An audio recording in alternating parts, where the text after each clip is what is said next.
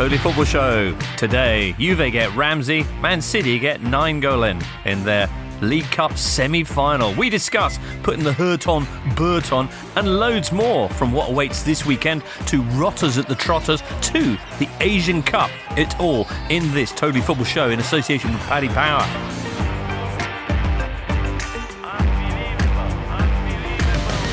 And in today, we've got Raphael Honigstein. Hello, James. Tom Williams. Hello, James. Daniel Story. Hello, James. Hi. Daniel, do you remember that you're doing an Asian Cup round-up Yes, for us? I did. Done my homework. We'll see later on.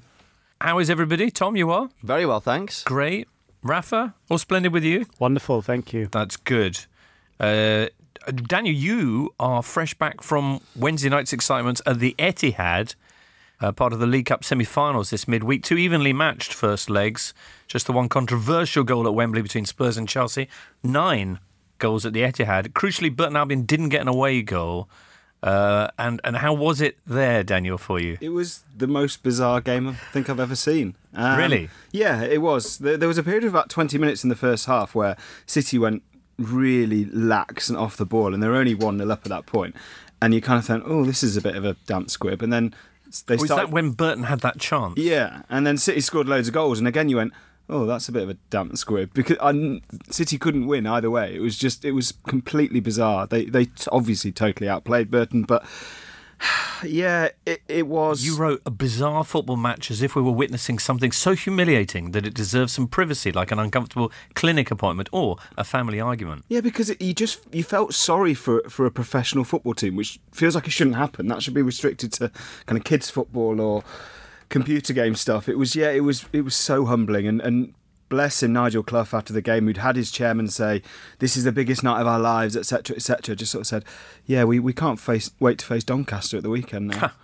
Well, they were looking forward to their first ever competitive meeting with Man City, and to borrow your line, they still are. Indeed, it was really weird to watch. Right. And yet, curiously, the fact that it got to 9-0 made the last 10 minutes really compelling, because suddenly there was something else in the game. There was something that Burton could try and achieve, which was not conceding a 10th goal.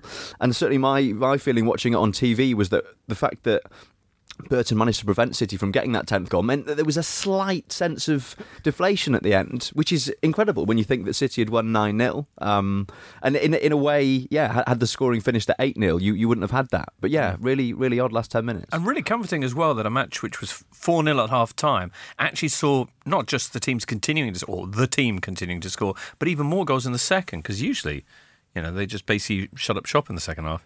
Yeah, I'm not sure I found it comforting, but that's the word you used. I think the sense of shock comes from the fact that this happened at the semi-final stage. If this was the third round of the FA Cup or an earlier round in the League Cup. Maxfield lost 8-0 to West Ham earlier this season. In the same no one competition. really remembers. No. I think the upside for this could be that it could disabuse one or two people that full nostalgia for the old European Cup format, because that's what it was like. I'm old enough to remember. Playing Nicosia and, just ridiculous half of the time. So, Daniel, let that be a lesson to you kids. Will you be attending the second leg, Daniel? I'm not sure yet, although it's very near to my home, so yes, probably. Okay. I checked the Burton website and it has sold out. It sold out before the game. Right. I suspect it might not be a sellout when it actually comes down to it. I don't know. Do you not think the Burton Albion fans will be excited to see the incredible City, and whatever team because they can't even put out a second team, can they? Because they're all kind of first choice players almost. I mean, I think we'll see as close to a second team as it's possible for City to put out. I mean, I'm sure there'll be Burton fans who will go. It's not like it's going to be a completely empty stadium, but it will be a curious game. I mean, what's a successful second leg for Burton? Like, keep it under 5. I mean, Ketan Chopra asks, how long should Burton grow the grass to overturn the 9-0 deficit? Fent, meanwhile, says, what rule would you change to make the second leg more interesting? Ooh, good question. I think a sort of Game of Thrones type duel where you can appoint someone to play on your behalf. Ooh. And that might help. There is a semi-serious point about City kind of going at these two lower league teams in the space of a few days, in that Manchester City basically have 10 games between Christmas and the end of January, which was seen as kind of a massive headache. Liverpool, I think, only have 6. Maybe 7. And yeah, it was kind of sold as a headache for Guardiola, but I think actually he prefers it this way. I think after last season, what he wants now is City to get up this head of steam where they feel invincible again, and that's exactly what they lost in December. So I actually think he's probably pretty reasonably happy, particularly at the games that seem to be over as a contest within 40 minutes. So yeah, they're just kind of getting back into that steamroller side of last season. In second leg now, might we see Phil Foden come on before the 70th minute? I mean, that's an exciting possibility. Shout out as well to Carl Anker, who tweeted out the score cap MC Burt and added "and DJ Ernie" to widespread approval. What's that in reference to, Tom? Sesame Street, I believe. Very nice. OK, well, there was another semi-final on Tuesday. A narrow Spurs lead, a controversial goal, and a reminder of how much fun we're going to have next season with technology. You're listening to the Totally Football Show in association with Paddy Power. Va, va, va. Va, va, va. Ich lieb dich nicht, du liebst mich nicht. Va, va, va. Ich lieb dich nicht, du liebst mich nicht. Va, va, va. Yep, a less eventful game than many had expected. But the key moment, 26 minutes in, Kepa brings down Harry Kane. There's a penalty awarded. Kane dispatches it. But the linesman's flag was up, so it goes to Stockley Park. And we wait what felt like a long time. I think it was actually under 2 minutes. 93 seconds. 93 seconds. And then Stockley Park came back and said that it was a penalty. But the still that they showed proved nothing for me. Well, the VAR still suggested that Harry Kane had been played onside by Cesar Azpilicueta's foot. But then after the game, when Maurizio Sarri was interviewed on Sky, he produced an image from Chelsea's own analysts, taken from square on, whereas the VAR picture had been taken from further down the touchline, which suggested completely that negates the effect of Kane's lead, offside. which suggests that his head, at least, and shoulders were offside. But PG Mol, which oversees all the refs, came back and said that the screenshot that Chelsea had provided was actually taken a few frames after the VAR image, and the proof for that was that the ball was blurred. So, in fact, the decision was correct, and the goal was right to stand. Nothing to see here. Please move on. Well, my issue with Tuesday night's use of VAR, and indeed its use in Serie A this season, is that the interruption that it brings just ruins the enjoyment of the whole thing. And ironically, we've just had an argument off this whole topic, which did much the same thing to this podcast. So rather than put you through all of that, listeners, here's selected highlights. Sport. It's not an empirical business. I prefer a imperfect football with some mistakes in it, rather than one in which we stop it to try and get every single thing right. Because you break up the fluidity of football, you break up the whole momentum of emotion. But the offside I think thing is we're all not of the same about. opinion. But the offside is the perfect moment, because there is no fluidity at that moment. Worked very seamlessly at the World Cup. There was not a single contentious offside goal, and the emotions were not affected at all by that. VAR's biggest problem is that the people bringing it in and the people at the top of the game have underestimated the extent to which tribalism rules football fandom now. It's unsatisfying because it's imperfect and because we're still getting used to it. But over time, it will get better. The decisions will get quicker. People will learn, more about VAR. You didn't find it a problem when this whole interruption happened on. No, because I'm now used to VAR. Football fans now are constantly looking for a way out, a way of explaining something, whether that's blaming technology or whether that's blaming refereeing decisions or whether that's blaming the media, lots of things.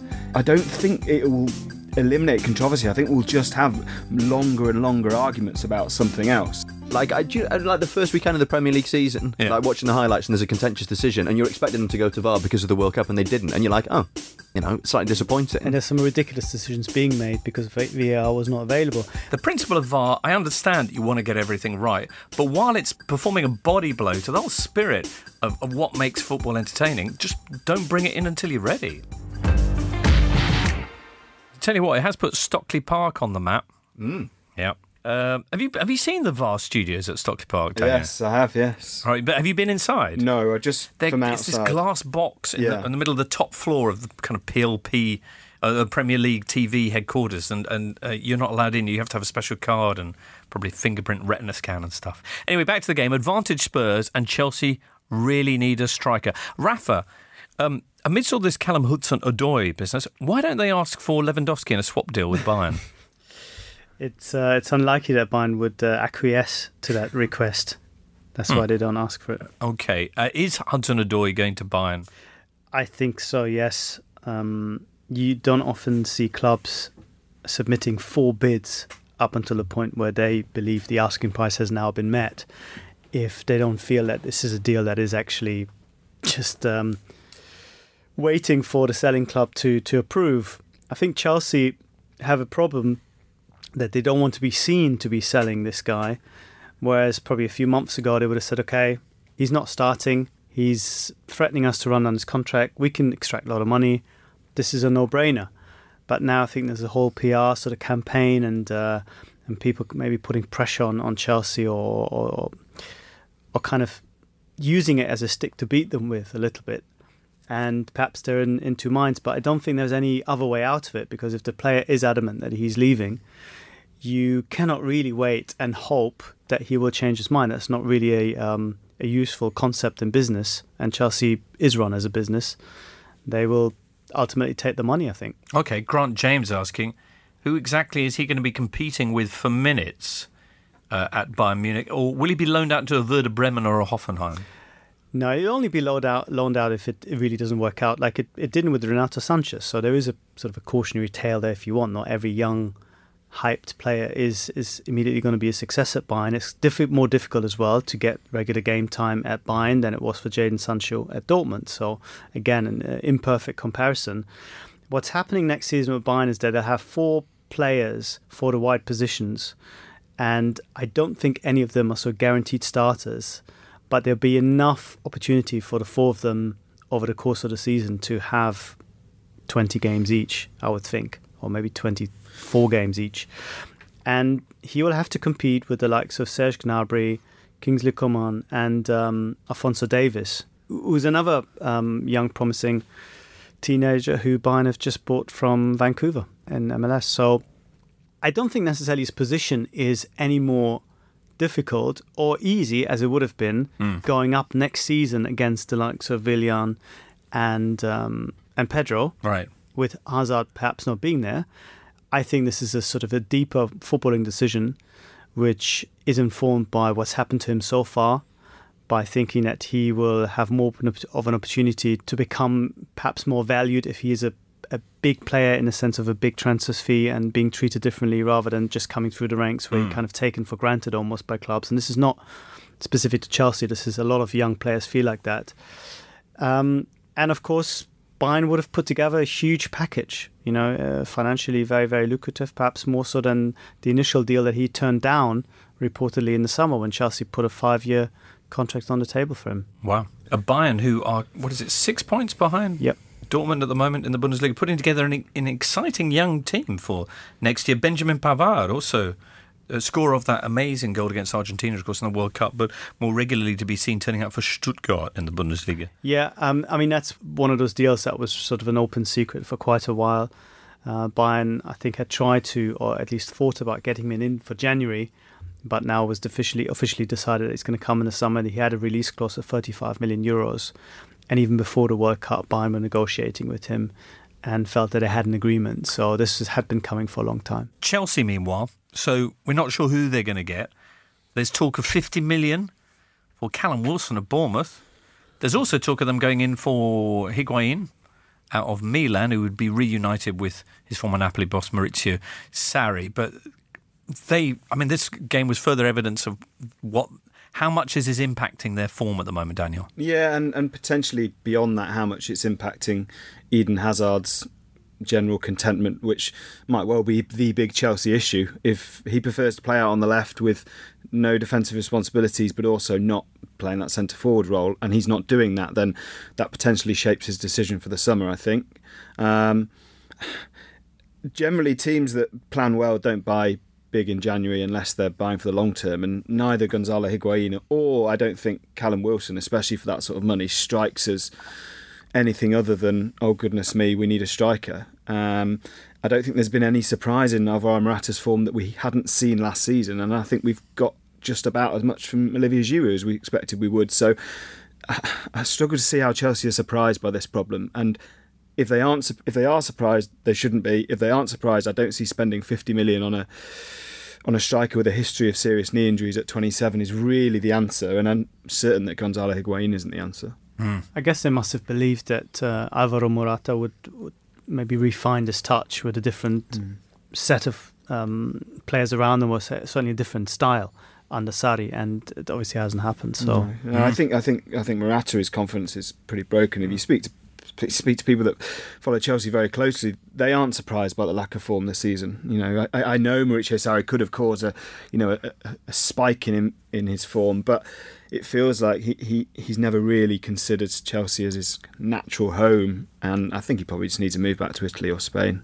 This business of playing Hazard as a lone striker, it almost seems like it's become a rite of passage for Chelsea managers. Like Mourinho did it a bit, Conte did it a bit, Sarri's now doing it. Obviously, I guess the comparison for Sarri will be what he did with Dries Mertens at Napoli. And if he could do to Hazard what he did to Mertens and turn him into a 30-goal-a-season striker, that would be sensational. But I don't think Hazard's ever going to be that player, and I can't see this experiment persisting much longer, because he might think that Hazard is the best equipped of his forward players to play through the middle, but you lose so much when you put Hazard there. We know that he doesn't enjoy playing there. He said so himself. So the sooner that they can get a striker in the team and put Hazard back on the left where he wants to be, the better. 3 clean sheets in a row for Spurs, meanwhile. 7 goals in his last 6 for Harry Kane, which is all good news for Tottenham supporters ahead of their game this weekend, which is a biggie. We'll come on to that after this. So that result was their 8th 0-0 in a row, and we've even had reports of fans falling asleep in their seats. Stuart is at the game, joins us now on the line. Stuart? Sounds like Stuart needed Paddy Power, because with our new Same Game Multi, you can combine multiple bets from the same game, so everything is exciting. Plus, you'll get your money back as a free bet if one leg of your 4-fold Same Game Multi lets you down. Paddy Power. Enough of the nonsense. Applies to pre-match 4-fold plus Same Game Multi-bets. First qualifying bet only. Max free bet £10 per customer per day. Excludes shop bets. T's and C's apply. 18 plus. BeGambleAware.org. On Spotify, smart speaker and podcast platforms everywhere, this is the Totally Football Show from Muddy Knees Media. Premier League is back with a bang, Rafa, with a bang. Sunday afternoon, 4:30 at Wembley. Man United are there. Man United have been on that march towards the top 4 from 13 points behind to only 6 now. And this weekend they could conceivably reel in 5th place side Arsenal. It's the first real test. Is that fair, of the Ole Gunnar Solskjaer reign? What's going to happen? Tom Williams. It's hard to call this. I mean, like you say, United have been on this great run of form. Obviously, the feel-good factor is back under Solskjaer. But again, they've not played anyone particularly daunting in that run. Spurs are in great form. They've won 8 of the last 9. I think the concern for Spurs would be fatigue. I think second half, particularly against Chelsea, they kind of gave up the ghost a little bit. I mean, Chelsea ended up dominating possession, didn't create that many chances because, as we've just been discussing, they don't really have a target man. But it wasn't that convincing a win for Tottenham. So, United have got a bit of form behind them.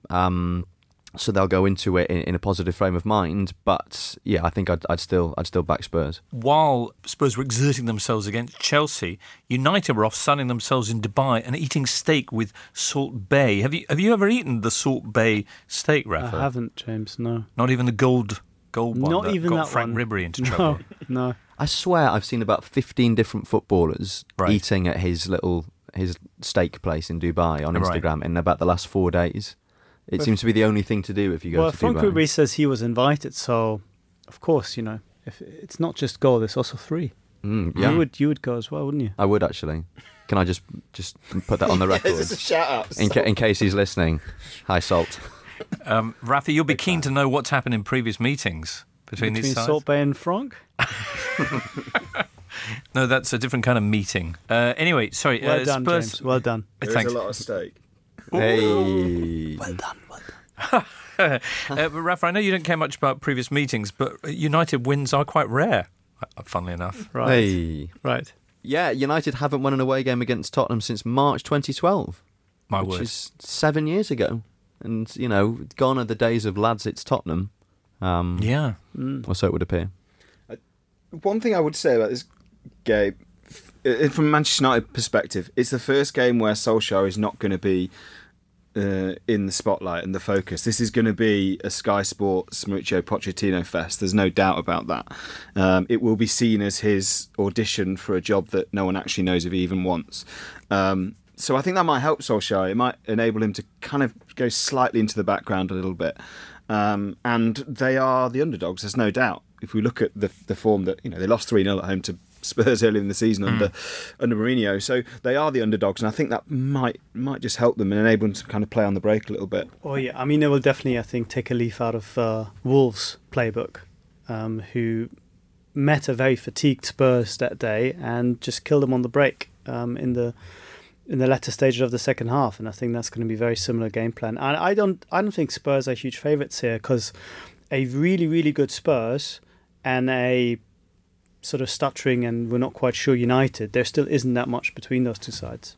It's Son's last game, potentially, before he heads off to the Asian Cup, more on which shortly, Daniel. Michael Cox raising the question on Twitter, if Spurs move to their new ground, it's a big if at this point, but for the last 5 home games of the season, damaging the integrity of the competition, etc., which opponents would be put at a disadvantage? The first 14 opponents or the final 5 opponents, or minimal difference between the two? Probably the last opponents, I'd think, because Spurs don't really enjoy playing at Wembley, even though, the form there has been good. And you suspect that once they get into the new place, it'll be rocking. There'll be a sense of, finally, we've kind of got this monkey off our back. This is the new era begins here. So, is it not that they didn't like playing at Wembley, but they didn't like playing at a new ground they weren't familiar with? And won't that effect be replicated when they move into the refashioned? There is some data, even though it's probably small sample sizes, that stadium moves are beneficial. Yes. Okay. I think that's particularly true if, as is now reported, Arsenal might be their first game. They will obviously have no problems with things like atmosphere anyway. I thought the Met said that they couldn't possibly have their first game there being such a high profile. They did, but that's what Daniel Levy would now like. That's what he is now reportedly pushing for. And if that's the case, then that will certainly be an advantage to Tottenham. Cut to March, when Spurs are predicting entering the new stadium in May. Well, I think it'll be next season. Yeah. Okay. Well, let's move on then. As I mentioned, if United were to win this, they could finish the weekend level on points with Arsenal, who themselves have a difficult-looking game. They will be visiting West Ham in the early kickoff on Saturday. Looks a sizzler, this. Arsenal, who, by the way, drew Man United in the FA Cup fourth-round draw on Monday. We can talk about that a bit later on if you want. But what about West Ham against Arsenal? Daniel, you're going to this. Yeah, I think another it's 9-0, and for whom? It's a massive test for Arsenal. It feels quite an seismic game for Emery, because those defensive deficiencies, particularly away from home, have just started to kind of creep back in. Largely because they've got fairly rotten defenders and they've got a bit of an injury crisis. Koscielny, the latest too. Yeah, so he pulled out in the warm-up, I think I'm right in saying. We don't know if he's fit yet, but that came about because he's been playing too much football, because he's had to be rushed back because the other options are not good enough. So, yeah, a West Ham team with little to lose, and with Marko Arnautovic back and Felipe Anderson in good form, and Andy Carroll was described as playing like a drunk wardrobe the other day. Who was that? Was that a Barney Ronay? No, it wasn't. It was Dan Silver, who's a former Mirror writer and West Ham fan, described him as playing like a drunk wardrobe. I see. He did score against Birmingham, though, didn't he? Yeah, and he scored twice, quite famously, in a 3-3 draw with Arsenal at home, 2015-16, I think. Oh, yeah, I think he got a hat-trick in that. Was it a hat-trick? Yeah. And that was back at Upton Park. Very different days, both for West Ham and Andy Carroll. Okay, it was 3-0 to Arsenal at the start of the season at the Emirates. Spectacular own goal from Issa Diop, if you recall. Do you care to hazard a prediction on this one, Rafa? I would think that Arsenal still win this one. I'm not really on board the West Ham train just yet. They have improved, but they're still a mid-table team who tend to beat the teams below them and tend to lose against the teams above them. So on that basis, I'm going to go for an Arsenal win. I see. Yeah, I mean, West Ham's form is quite patchy. I think one win in 4 in the league. I mean, as Daniel says, I mean, Arsenal defensively will give you chances. I quite like the thought of Arnautovic going up against that Arsenal back 3 or 4 or whatever it'll be. But yeah, I mean, you know, Arsenal's defensive deficiencies were highlighted in that drubbing they got at Anfield, what was that, a couple of weeks ago. But then, you know, they beat Fulham pretty comfortably. They beat Blackpool in the FA Cup. I think when they play teams below them, they're generally comfortable. So, yeah. Arsenal win. All right. We'll find out early Saturday. Meantime, confirmation, although perhaps not yet officially, that Aaron Ramsey will be joining Juve at the end of the season. Free transfer. I know we've touched on this before, but really puzzling to see him leave, I would think, for Arsenal supporters. I know that that's the way that the contracts have worked out, but Rafi, you're frowning about this. It makes sense to you? It's not puzzling at all. If you see the kind of figures that Juventus are prepared to paying him, Arsenal, I think, would have been absolutely crazy. Same kind of figures that Arsenal are paying Mesut Ozil? Slightly lower than that. Right. But that is not to say that they should make the same mistake twice, and especially commit themselves to a 5-year deal for a 28-year-old who has had some problems with injuries.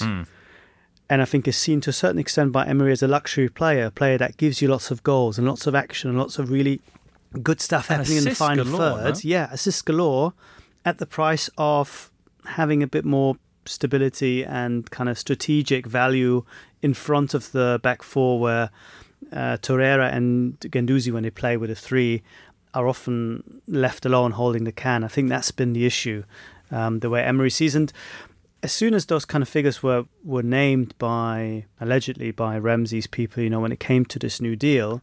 They're talking about, what, 280,000 gross? Yes. A week, would that be? A week, yes, not a month.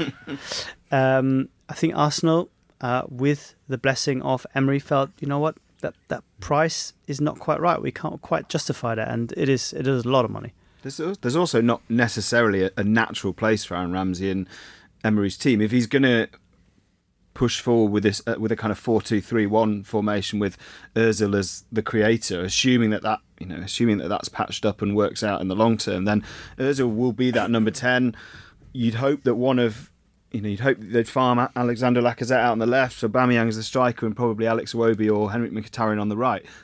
Aaron Ramsey has never really had the discipline to play in a 2 in midfield, particularly if that other 2 isn't a superstar holding midfielder, which they don't possess and don't have the money to buy. So it's not really a natural fit for him. So I think it probably works for all parties. Drew the Gooner says, could you ever see a scenario where Ozil goes back to the Bundesliga?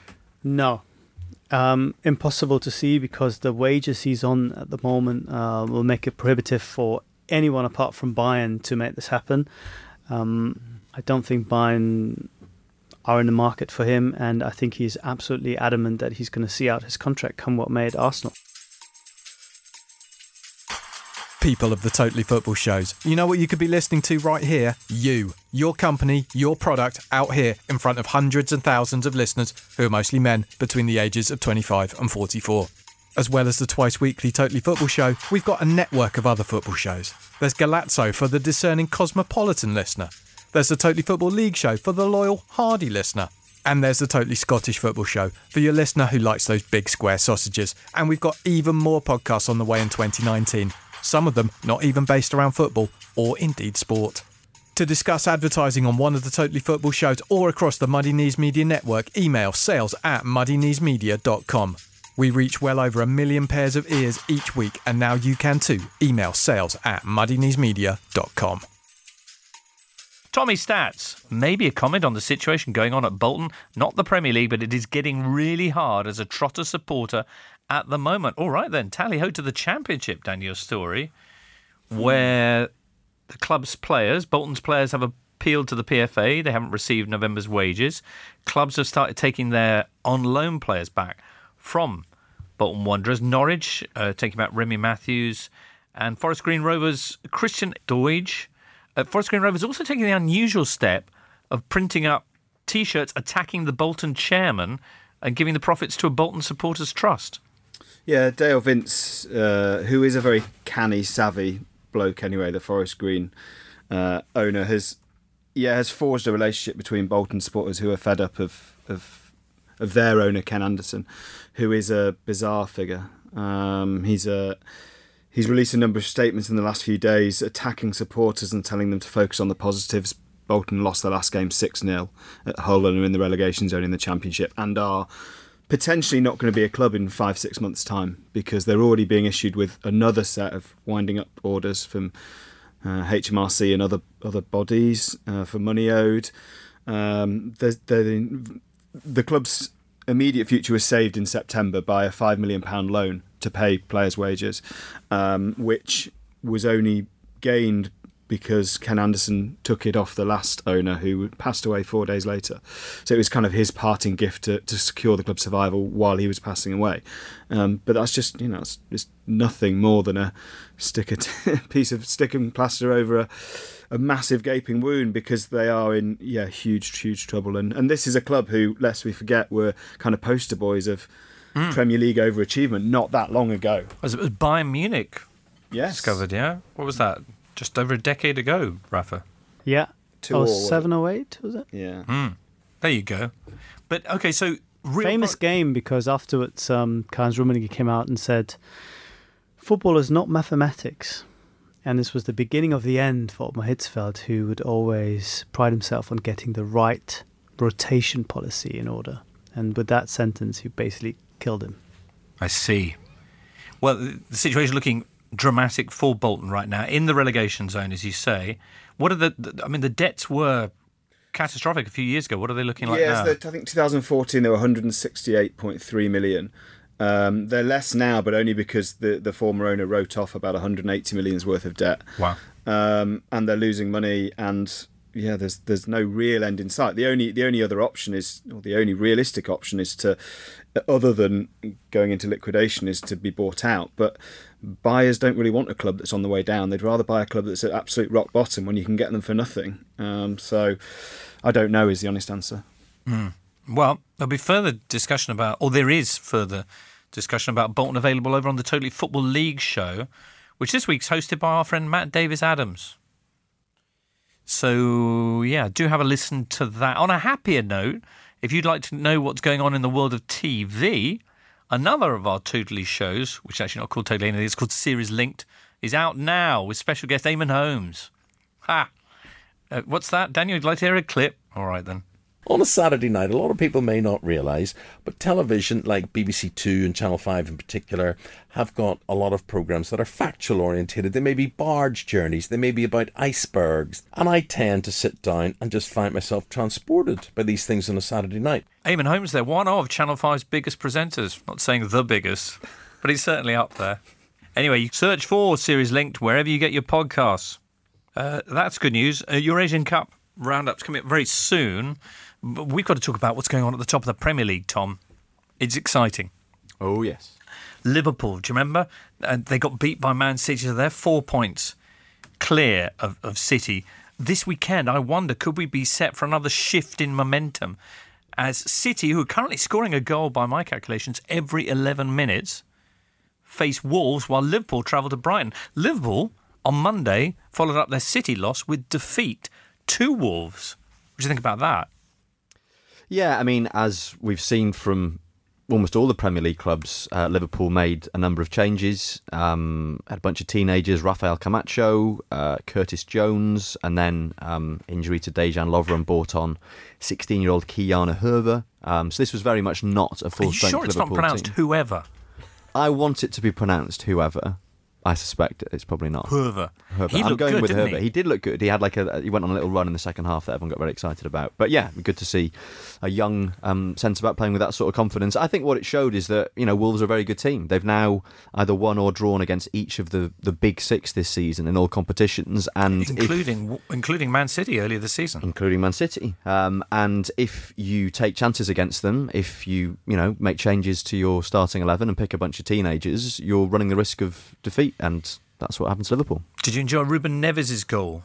I did. I must admit, when it went in, my first thought was that Simon Mignolet was possibly slightly at fault, but then you looked at the replay and he hit it so powerfully and with so much dip on it, I don't think anyone would have got anywhere near it. Did you enjoy the Wolves supporter eating his pie while all around him celebrating? Yeah, I did see that. We've all been there. That was definitely a Liverpool supporter, surely, and snuck into the home end. No, because he was surrounded by jubilant fans. Yeah, but I think that's just a fan that snuck into the home end, wanted to try the very famous Wolves Balti pie, but just trying to stay quiet while I thought. How good is the Wolves Balti pie? It's very good, yeah. I think it's Kidderminster Harriers who have the reputation of the best pies in England.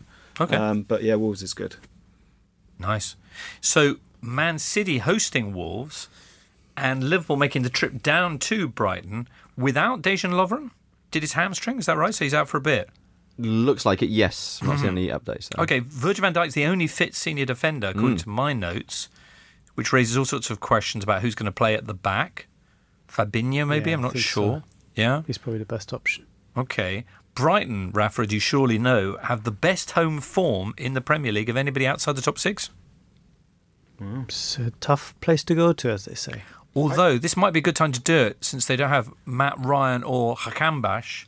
And sorry, because I know I've probably pronounced that wrong again, but Hakambash, because they're off at the Asian Cup, Daniel. Indeed they are. I just want to say quickly on Liverpool, there seems to be a slight momentum behind this is going to be a horrible game for Liverpool. They're going to a difficult place to play. But if Liverpool play, as they did against Manchester City, against 15 or 16 Premier League teams, they'll beat those teams and they'll win the league. So there are ways to lose games, and they lost the right way to Manchester City, I think. So I don't see this, the pressure's on them. So I think they'll go to Brighton and win by a couple of goals. Okay. Pressure is on, though. I think they'll be fine.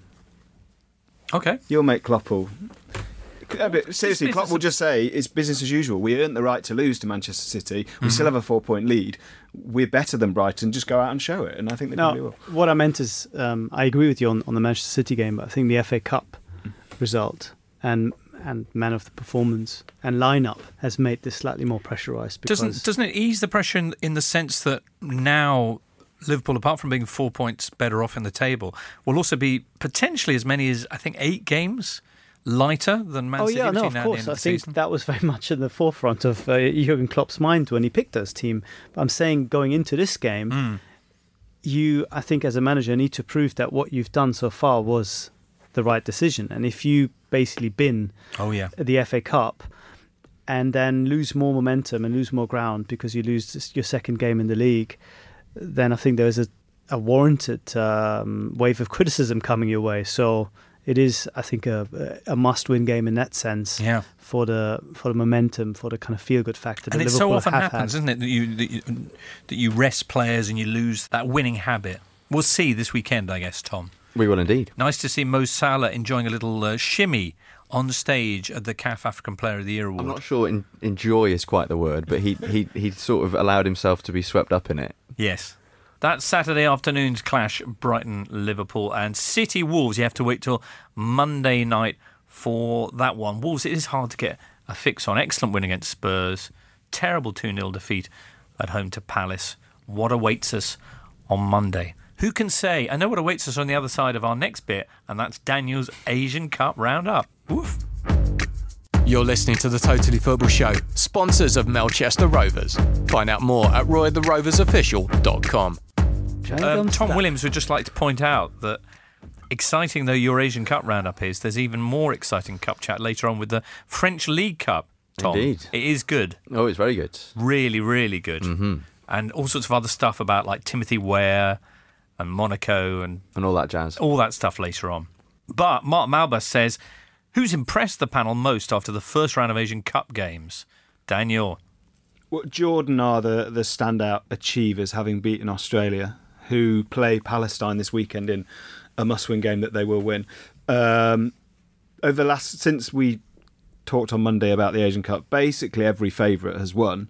But the standout game was Japan playing very lowly Turkmenistan, and were 1-0 down at half-time, and then conceded late and kind of eventually held on to a 3-2 win. But they will need to up their game because they are kind of probably joint second favourites behind South Korea, I'd guess, for the tournament with Australia. Similarly, China had a bit of a scare when they took on Kyrgyzstan. Yes, that was kind of played almost as we were recording, I think, on Monday. Yeah. And I think, last-minute winner, basically, to win 2-1. Right, they came from behind for that one. Indeed. And Kyrgyzstan ranked 91st in the world. Marcello Lippi, the China manager, saying the problem is all Chinese clubs only buy foreign forwards, and to fill out my squad for this competition, I've had to use a central defender up front. Wow. Yeah. China's next game will be against Sven-Göran Eriksson's Philippines. Oof. I think that's on Friday, when you can also enjoy the delights of Kyrgyzstan against South Korea. Well, today there's India, who are one of the big favourites, aren't they? Not one of the big favourites, but they won their first Asian Cup game for generations, and they play UAE today, which is a harder test. They beat Thailand 4-1 in their first game, but that was a massive result for them. If they beat the worst team in that group, they'll qualify. So I suspect they'll be happy with a draw against UAE for sure. Okay. How quickly can the likes of Brighton expect Matt Ryan back? Australia off to a losing start. How long does this competition go on for? As long as our European Championships, because it is that tournament. It's a 24-team tournament now, so it's a long month. So yeah, and I mean Australia lost their first game, but they will qualify from the group stage almost certainly. So yeah, some absence. The other Brighton player is, as you say, Ahambak, who is Iranian, and they are probably fourth favourites of the tournament. Okay, their opening result, a 5-0 win over Yemen. Indeed, who are, without being patronising, but being very patronising, just happy to be there. Right. Back to the Premier League, where there's an interesting weekend in prospect at the bottom. Palace's recent run of form has taken them 6 points clear of the bottom three. They'll be hosting Watford on Sunday. Christian Benteke is back in full training, apparently. Perhaps, Rafi, you'll be excited by the two absolutely huge games between basically four of the bottom six. You've got Cardiff-Huddersfield on 9 defeats in a row currently, and Burnley taking on Fulham. That's Saturday afternoon. Well, they're both Saturday afternoon. They are huge games. I think especially for Huddersfield, who need a bit of encouragement, because I think they're close to sort of saying, this is probably not going to work out for us if they lose now. What would it be, the 10th, you said? 10th? Yeah, it would be a 10th defeat in a row. I think it would be very, not very tough. In all tough. competitions, that. No, of course, in the league. And for Burnley, a real danger of going down, I think, if they lose. Because after finishing 7th last season, I don't think we expected them to be in any sorts of trouble, really. And you have teams below them who seem to be getting a little bit... Are you sure about that? Burnley have been in better form. They're now out of the bottom three. They've won 2 in a row, haven't they? Yeah. No, but I'm saying if they lose... Yeah. To Fulham. If they would lose to Fulham, okay. Then they'd be only 1 point clear. And Southampton could leapfrog them. So it's really interesting down there, because you have teams that you think are still getting a little bit better. In the sense that, Fulham, the results are not great, but you think, they will be maybe improving. I think that's the sense. Southampton have certainly improved. Cardiff are doing better than expected. And it puts real pressure not just on Burnley, but I think even Newcastle and Palace are not. Yeah, I was going to say, Newcastle go away to Chelsea this weekend, where we know how they will play. We know what Rafa Benitez will do back at his very welcoming home. And yeah, with everyone else playing each other, Newcastle could quite easily be in the bottom three by the end of the weekend, which would be... I just can't see how that... It feels worse than last season. I know they have about the same number of points, but it feels worse than last season because we're another year into this interminable exit strategy of like Mike a zombie Ashley. club, really. It is. And there's talk of Miguel Almiron, who's supposed to be coming in from MLS, but some reports say that they've agreed a fee but not personal terms. Some say they've agreed personal terms but not a fee. It is all Mike Ashley's PR game to keep people believing. You don't think Almiron's going to be coming?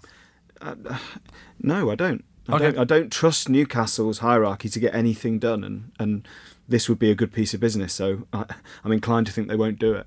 I see. It's a tough game this weekend, certainly without him or any of the reinforcements that might come in January. Of course, it was January moves that turned their season around last season when Kennedy came in on loan at Dubravka. This clash at Stamford Bridge, the former Napoli manager derby, of course. Also this weekend, Saints are at Leicester in the Claude Puel derby. You've got the 1 win in 8 derby between Everton and Bournemouth, who'll be taking on each other Sunday. And as I mentioned, Palace playing Watford. All very exciting. What are you most looking forward to out of that, Tom? I mean, Spurs United is the big one, isn't it? But I think Cardiff-Huddersfield will be interesting. You look at Huddersfield's next 4 after that: Man City at home, Everton at home, Chelsea away, Arsenal at home. I think if Huddersfield don't win at Cardiff... I mean, Huddersfield are down, aren't they? Let's be honest. But I think if they don't win at Cardiff, then they are even more down than they are already. Fulham, ahead of their clash with Burnley, who won 3 in a row in all competitions, have apparently been showing Gary Cahill, Victor Moses and Danny Drinkwater round the training ground as a kind of... all this could be yours move. Sorry, Daniel, I haven't asked you what you're most looking forward to. I just was going to mention Marco Silva, because this week Everton held a kind of public forum in which they discussed the future, and in which Marco Silva's underperformance was detailed by the club's hierarchy, which is slightly surprising given that they supposedly saw this short-termist manager as their long-term option, and they're saying, well, it hasn't really been good enough so far, which is probably true given the signings they made, but it's interesting to see them already slightly leaning on him because as at Watford and as at Hull, they started off fairly brightly and they've fallen off a cliff at about exactly the same time in terms of matches as he had at those clubs. So yeah, he really needs to win against Bournemouth. Okay. Rafa, what are you most looking forward to this weekend? I'm just really enjoying the fact that we have a genuine title race. I know it might sound a bit trite, but it feels almost like a novelty to be in January, and every game really matters at the top. So I think that's good. Absolutely. What I'm really looking forward to is hearing all about the French Coupe de la Ligue. Tom, we'll do that after this. Fetchez le Tom Williams. It's time for some French news. Chez le Tom. Timothy, son of President George Weah, has left PSG for Celtic. Is that a good move for him, for Celtic, for PSG? What, Tom? Yeah, good move for everyone, I think. I mean, he hasn't played very much. It's hard really to get much of a handle on how good he is. I mean, obviously his surname means that he creates headlines. Very few of the Weah family members are not really good at football, I think, famously. Yes, I mean they're all great. I'm just thinking of his cousin. I was sorry, thinking that's right. Yeah. We'll move on. Good move for Celtic. Get a young up-and-coming player. Good move for him. Get a bit more game time. Winners all round. Speaking of famous footballing fathers, Marcus Thuram was in the headlines this midweek. Why, Tom? Why? Well, man of the moment, sensation in the Coupe de la Ligue. Holders PSG knocked out by Guingamp, bottom of Ligue 1. PSG's first loss in a domestic cup match in 45 games since they lost to Montpellier in the Coupe de France in January 2014. They've won every domestic cup since then. And ironically, the last team who weren't PSG to win a domestic cup were Guingamp, who won the Coupe de France in 2014. That's extraordinary. Quite a curious game at Parc des Princes. Guingamp went super defensive, as you'd expect, and won 3 penalties. Marcus Thuram took the first one and missed it, but they were then awarded another one, which Yeni Ngbakoto scored to equalise after Neymar had put PSG ahead. Guingamp then win another penalty in stoppage time. Marcus Thuram steps up to take it, and this time he scores, and Guingamp go through. And interestingly, after the game, he said that as he was preparing to take the penalty, or rather after the penalty had been awarded, Neymar encouraged him to take it. Said, you're a good young player, you should take this penalty. And Thuram was wondering whether he was doing that because Neymar thought he'd miss it again. But he didn't. He scored. PSG are out. Guingamp are through, and they join in the last 4. Thierry Henry's Monaco, yes, who beat Rennes on penalties, 8-7. With Loic Badiashile, the goalkeeper, scoring the winning penalty after having saved 3 spot kicks in the shootout.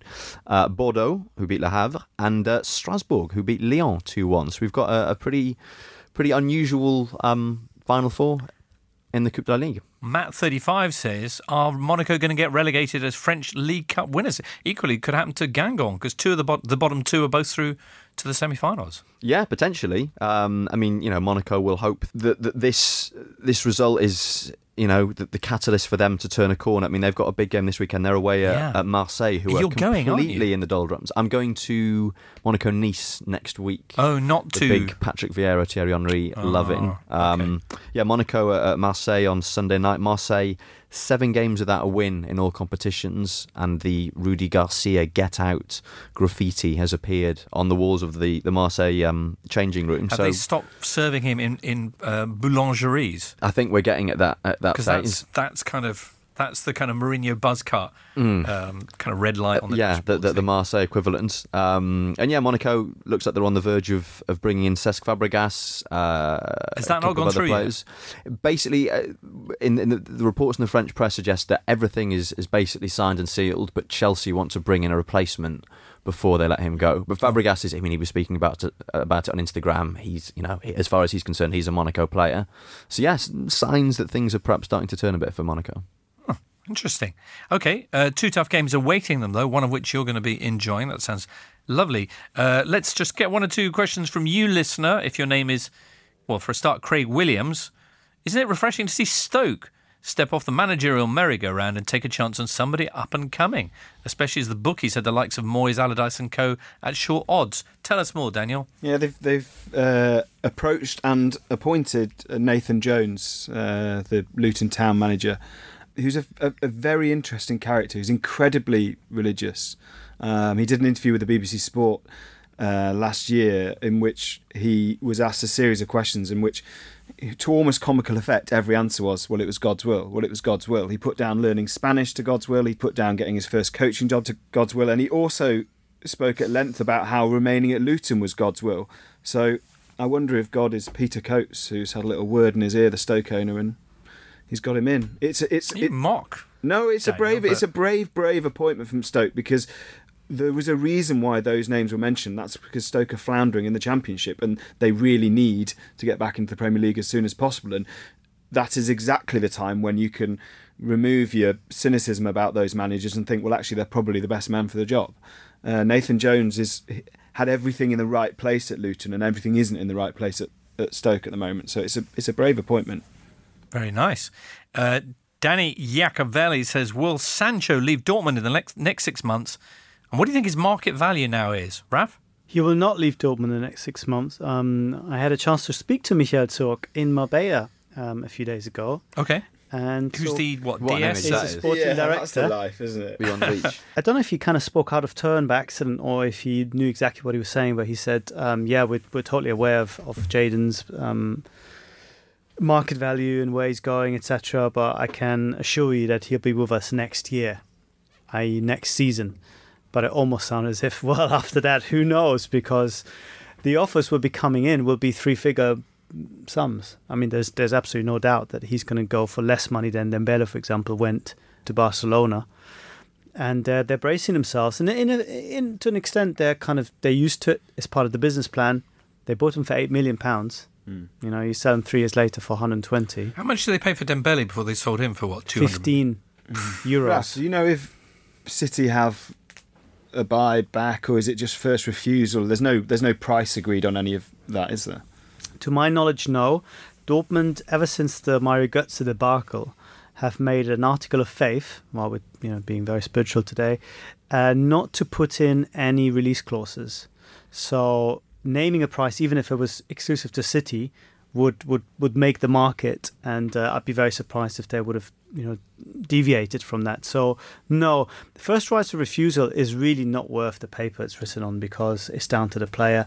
It's not impossible that he might feel that, like Pogba, there is kind of unfinished business, and he'll come back as a established player and maybe become the new face of Manchester City, but it's not on the cards at the moment as far as I know. Okay, let's get some odds on the weekend's action and more. Producer Ben's been speaking to Paddy Power. Thank you, Jimbo. It's Lee Price on the line from Paddy Power. Lee, how was the League Cup for you this week?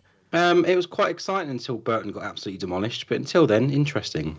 Marvellous, marvellous. Well, let's get back to the league, shall we? Liverpool are still on top, remember? But they're going to Brighton, who, as we always like to say on this show, have the 7th best home form in the Premier League, i.e. they're pretty good. Can they beat Liverpool? Well, they can. Brighton's home form has been the key to their survival, and Liverpool have technically lost 2 in a row, but we're not reading into those two things too much at all. Brighton are 17-2 to win. Liverpool are still odds on to get the victory, but that's 3-10, which, despite how it sounds, is actually a good price for the best team in the league to win. I think that's good value. All right, City, they've had a terrible week, only scoring 16 goals, conceding none. But Wolves are headed to them, and they've given them some tough games in the last 12 months or so. Can they get a point at the Etihad? Yeah, Wolves seem to turn it on for the big boys, don't they? And it's not easy going to the Etihad, as Burton found out midweek. City are huge, 1-7 to win. Wolves are 13-2 to get the draw. 14-1, incredibly, to win. Or you can bet on the double chance, which is Wolves not to lose, and that gives you odds of 4-1. All right, Lee, and let's finish up this week by my asking you for a treble of no goals in Leicester versus Southampton, Cardiff versus Huddersfield, and Fulham versus Burnley, where all the excitement is happening. Yeah, we were stung by your seemingly mad FA Cup treble last weekend, and this is similarly long odds. So for a 0-0 draw in each of those games, it gives you a combined 462 to 1. That's 17-2 for the Leicester game, 11-2 for the Cardiff game, and 13-2 for the Burnley game. You can find out those odds and more at paddypower.com. All prices are accurate at the time of recording. 18 plus only. BeGambleAware.org. And when the fun stops, stop. And you're back on Monday, Daniel. Yeah. A hat trick of appearances. Yeah. Will you be doing an Asian Cup roundup then as well? The pressure has been put on, yes. Apparently I will, yes. Brilliant. But you'll also be telling us what happens in Arsenal's game at West Ham. I will. I look forward to that. Michael Cox will also be here, and Ian Irving from the North. Tom, what are you going to be getting up to this weekend? Watching some football, I expect. Playing some football. Dream weekend. Nice. And Rafa, you got a big social function, and which I'm looking forward to because I'm on the guest list, as are our friends, I presume, Julien Laurent and James Horncastle. Oh, and Ben Green's there as well. And Ben Green. Producer Ben. All right, listener. We'll send a photo. Yeah, we'll post pictures. It's going to be amazing. We'll tell you all about that on Monday. Do have a super weekend yourself, listener, and I look forward to joining you again after the weekend. For now, though, it's goodbye.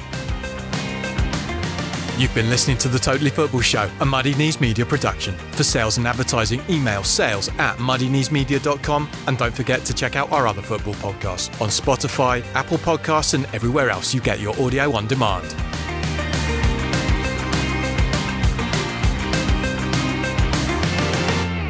Supporting your team can be a beautiful thing, but then come the injuries, the goal droughts, and the downright disastrous defeats. That's a little bit like life, really, and here at the Totally Football Show, we believe we should all support each other the way we support our team, through the good days and the bad. And that's why we're continuing to work with CALM, the Campaign Against Living Miserably, a charity dedicated to preventing male suicide. On average, 12 men take their own life every day in the UK, so that's your starting 11 and your manager every single day. And part of the problem is that many of us still feel uncomfortable talking about mental health and suicide, and this can often stop men from opening up and getting support when they need it the most. So if you're worried that someone close to you is having a tough time, check in with them and let them know that CALM is there. Every day from 5 p.m. till midnight, CALM provide a free, confidential and anonymous helpline and web chat for any man who needs support. Visit thecalmzone.net to find out more about CALM.